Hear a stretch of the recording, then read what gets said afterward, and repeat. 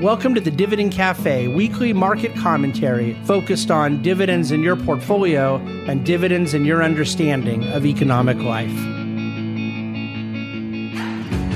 Hello, welcome to this week's Dividend Cafe podcast and video. I'm recording from our studio here in the Newport Beach office, and for those of you that are on the East Coast or were in the storm this week that I beat as I left New York last week, I just want you to know that it's something like 69 degrees and not a cloud in the sky right outside my window here in Newport. So there is some kind of rationalization in the universe, I suppose, for real estate prices here in Southern California. But the reality is it's been a very interesting week, and I'm not going to talk about much of it. That's sort of what DC Today is for, as we're sitting here recording in the middle of the market day on Friday. Looks like it's going to be a pretty strong week up in markets.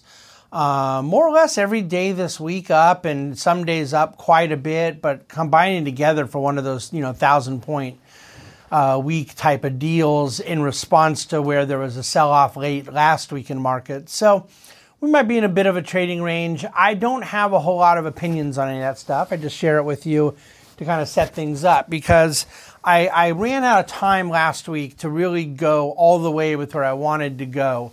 And I think that it worked out better. Similar to that inflation-deflation discussion we had a few weeks ago, I think it was better to have broken it up into two parts, and we did the same thing here. But what are the two parts I'm talking about right now? Well, the historical background that I freely admit is somewhat biographical or certainly meant to provide a kind of personal context, was last week I was making the case that virtually every investment advisor, every portfolio manager, everyone engaged in some form of financial markets is going to be, sometimes at varying degrees of self-awareness, informed by the era in which they kind of came to be.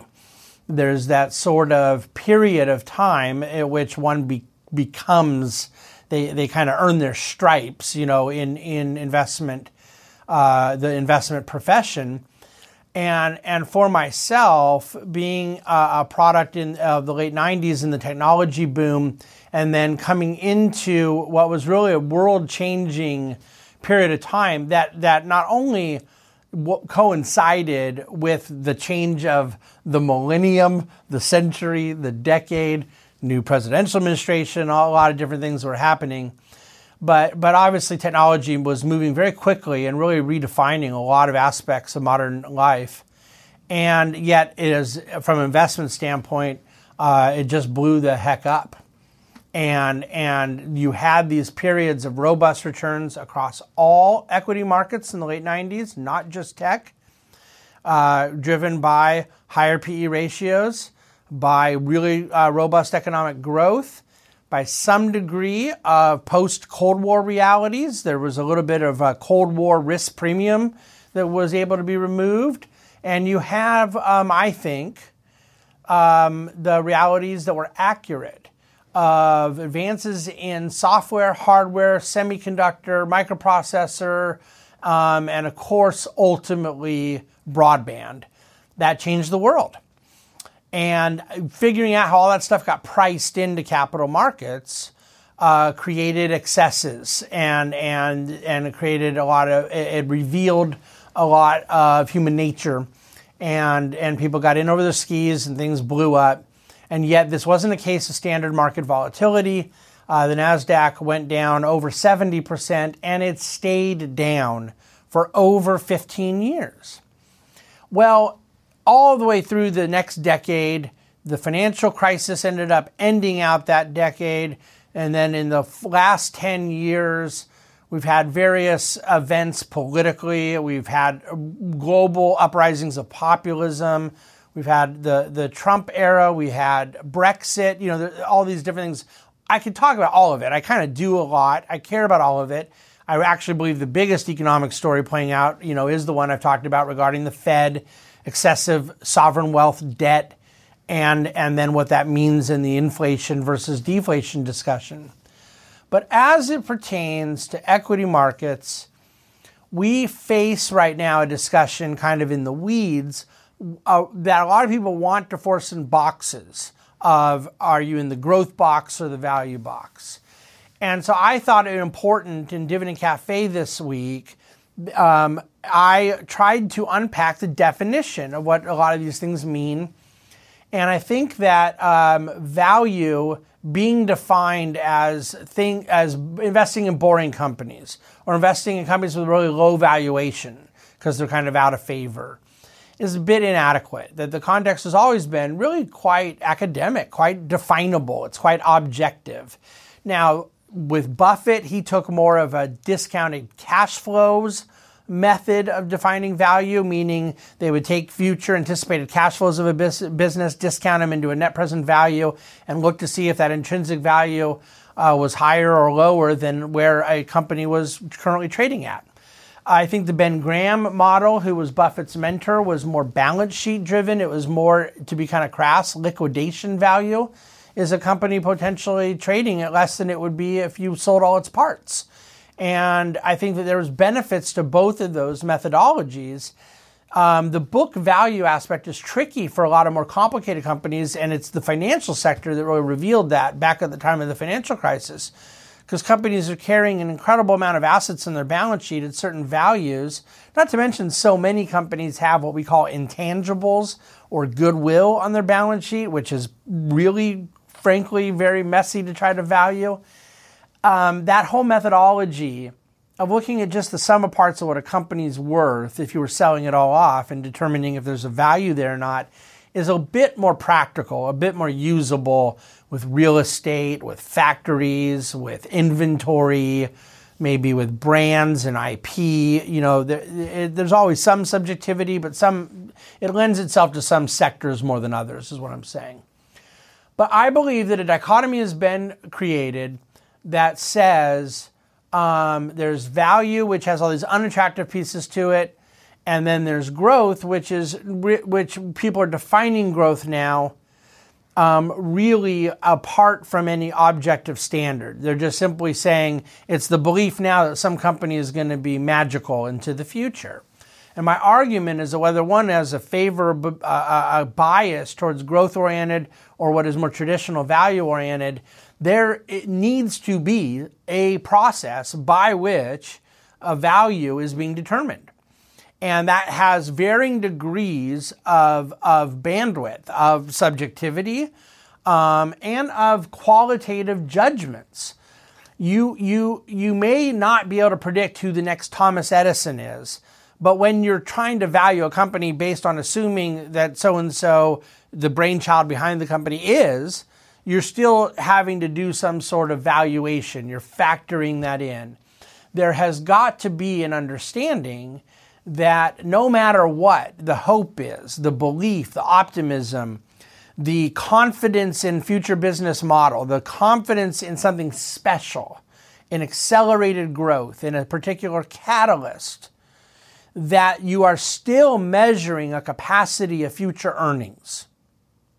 And when you don't do that, without getting to the name of the company, there was the story of the last 10 years that I think I could use so many examples, okay? It's not even funny. I'm using this one because it was cartoonishly stupid and offensive, where gazillions of dollars were being invested into a company that was a shared office space company with a big brand.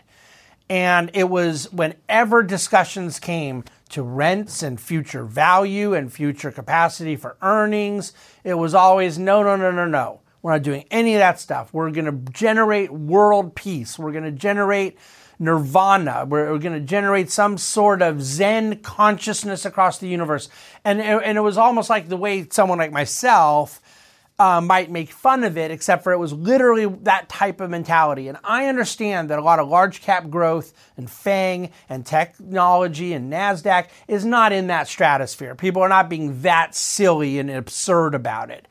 But see, this is what I called in Dividend Cafe this week, the limiting principle. If you assume that attempts at valuation don't matter when you go into what you call the growth bucket, that you literally don't have to have any rationale other than either this sort of, oh, the future, we're gonna bring about world peace, or even worse, that just in the future we believe more and more people are going to like it. Like, there's this sort of eternal popularity momentum thesis. There isn't a limiting principle, and you have set yourself up for what was the dynamic that tore down NASDAQ out of the kind of pets.com silliness of 20 years ago, 21 years ago now. And I don't believe one has to be opposed to growth investing or technology investing to note that that was a danger that was inevitable once one was divorced from such rationality and coherent way of understanding investment markets. I don't believe that principles of value investing, if you will, are obsolete. There is a school of thought trying to talk that way now. I'd always be very skeptical of people saying that time-tested principles. The way in which these principles get applied has to constantly be modernized and updated and thought through. We work ridiculously hard at trying to do that, to try to always be very diligent in the way that we are applying the principles we believe in. But people that dismiss out of hand principles generally are begging for trouble. But what I'm simply trying to say is that the principles don't contradict the allowance of growth investing. If one looks at growth investing as, I got to pay up higher valuation because I believe a company has higher growth outlooks in the future than the market's appreciating, even if the market's already giving a high valuation. And my belief is that when you actually are talking about asset allocating, creating a pie chart for a client and dividing up various assets that are going to have a combination of risk and reward characteristics for the purpose of delivering on real life financial goals, at that point, it's not just simply a matter of, is this new tech stock going up or not? That's one conversation, and that's fun, and there's a lot of Monday morning quarterbacking that goes on. But when you actually have to apply what you're doing in the context of risk and reward to the context of financial goals, cash flow needs, risk appetite, liquidity, all of the things that make an investor, it is my belief that when one absorbs an appetite for higher volatility, willing to pay up higher valuations for what they believe will be certain special scenarios, innovations, higher rates of growth, maybe trying to invest in that next Thomas Edison, those kinds of things. I think that still has to be done in the context of coherent rationality, as some attempt to quantify and economize what it means into the future. That just simply doing it out of hope or doing it out of that kind of Zen nonsense, or doing it just simply trend following. All of those things I think are big mistakes, and I think a lot of that's going on right now. Look, I think that if the S&P 500 hits its best case scenario for profits this year, the S&P is trading at 23 times those profits. It's pretty expensive. If you take technology out of the S&P altogether, it's trading about 20 times. So the tech sector is a big part of an elevated return premium. The return premium that valuation should be higher, as I've talked about over and over again, because of Fed policy, because of very low interest rates. You're discounting it against a lower rate. But I don't think you're discounting it against a rate that's going to be going lower still. That justifies ongoing multiple expansion. You've had multiple expansion from a decreased rate. Now you're stuck with kind of a level rate. That takes away a lot of ongoing multiple expansion.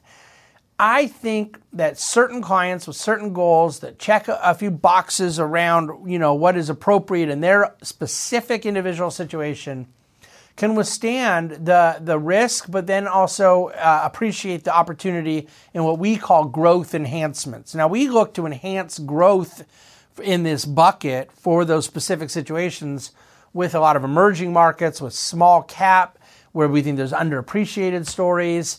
We've gone more into the kind of forward innovation side of things, that we are taking an active approach with the money manager we're using there. So there's a couple of different strategies that all put together in aggregate represent growth enhancement. And it's not for everyone. It shouldn't be for everyone. But at the end of the day, the challenges of applying what I'm talking about, a value and growth investing, to a core portfolio, whether it be the accumulation of capital, which is always and forever about letting compounding take place, or to the withdrawing of capital for people in a more mature life cycle that are needing to yield fruit from their portfolio tree. We believe dividend growth better juxtaposes these tensions than about growth and value than simply picking one versus the other. I'm not an index investor, but if I were, do I believe the index that is called the Russell 1000 value is going to do better than the Russell 1000 growth in the years ahead?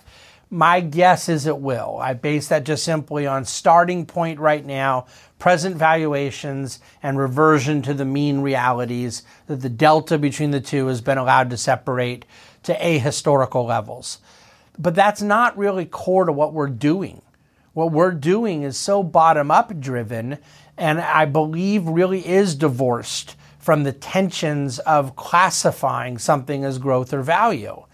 We are doing discounted cash flow analysis, which is Buffett's method of value. We oftentimes are doing balance sheet analysis, looking at the cheapness of a company relative to its own book value, which is more Ben Graham-like investing. We specifically do that with some of the REITs that we've owned and bought and other asset-specific type companies.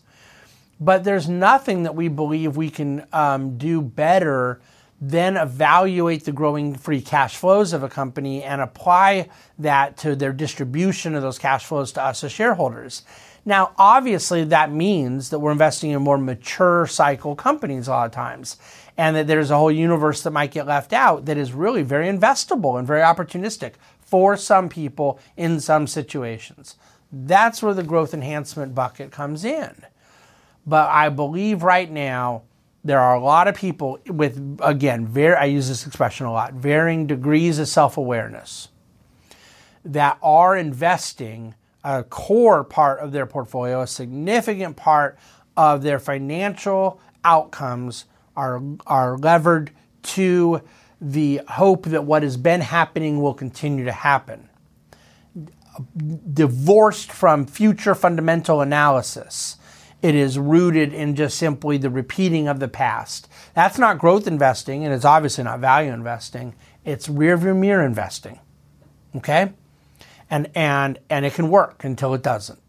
I merely am saying that's not what we do, and it's not what we're going to do, and it's not what I recommend anyone do. Dividend growth is most certainly what I have studied and believe to be, on a risk-reward basis, the optimal way for us to go solve for the desire for future growth and innovation, blended with buying, as Charlie Munger famously says, great companies at good prices. That's what we want to do. I think that this whole subject is often polluted by the media with pieces that don't help the conversation.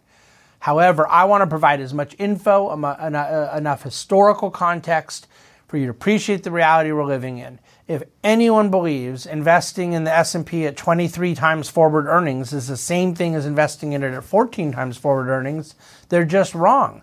But that doesn't mean the S&P goes down from here. It just simply means that the way in which we're viewing risk and reward and making decisions on portfolio composition is different. We have a different world. When you have growth and value that have performed in line with one another for 40 years, and yet all of a sudden their delta has gotten the highest it's ever been for the longest it's been, those are things worth looking at. When the valuations by a whole lot of metrics, I talk about in dividendcafe.com today, margin debt levels. I do think there's some nuances that make it a little different. But the point is, when margin debt levels as a percentage of financial transactions have gotten above where they were at .com or pre-financial crisis, all of these things have to be looked at and understood. And I do not come at this from the perspective of wanting to sort of be negative on a valid and legitimate part of an investment process. I come at it from the vantage point of trying to figure out where the superior process is when one has the responsibility as a fiduciary to marry risk and reward. and also to really be self-conscious about what an investor is doing and what they're not doing. And in the present situation now, one can take a company trading at 200 times earnings and make the case that that valuation's warranted based on the things that are going to happen in the company over the next 5 or 10 years or what have you. There are some tremendous stories out there. There's tremendous execution, tremendous innovation. I'm very bullish on that aspect of American economic life. But when we apply it all into a portfolio that is there for the purpose of delivering a financial outcome, I hope you'll consider what we have to say today in the Dividend Cafe. Thank you, as always, for listening to Dividend Cafe. Thank you for those of you that are watching it. And I hope you will all have a wonderful weekend. And by the way, I kind of made it up right as I was typing my conclusion away in Dividend Cafe. But as you get ready for your Super Bowl weekend, a little parallel here to how great companies sometimes cannot be called growth or value. It would be Tom Brady as a quarterback. I guess now we're talking about 20, 21 years ago. What was he an incredible value as a 6th-round pick?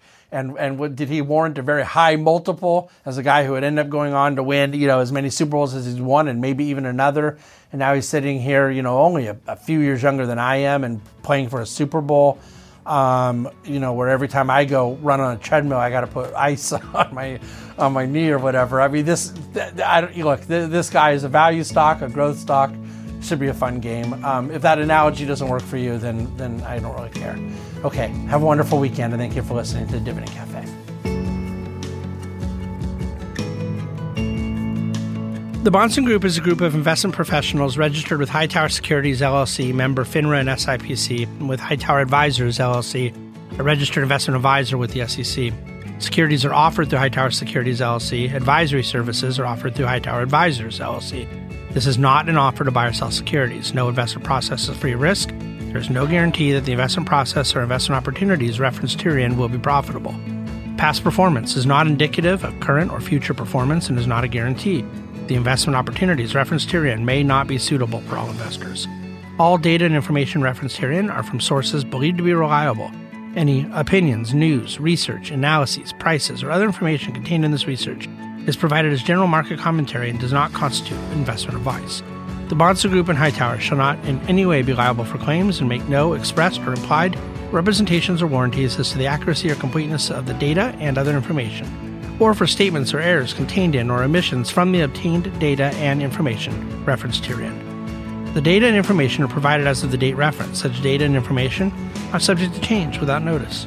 This document was created for informational purposes only. The opinions expressed are solely those of the Bahnsen Group and do not represent those of Hightower Advisors, LLC, or any of its affiliates. Hightower Advisors do not provide tax or legal advice. This material was not intended or written to be used or presented to any entity as tax advice or tax information. Tax laws vary based on the client's individual circumstances and can change at any time without notice. Clients are urged to consult their tax or legal advisor for any related questions.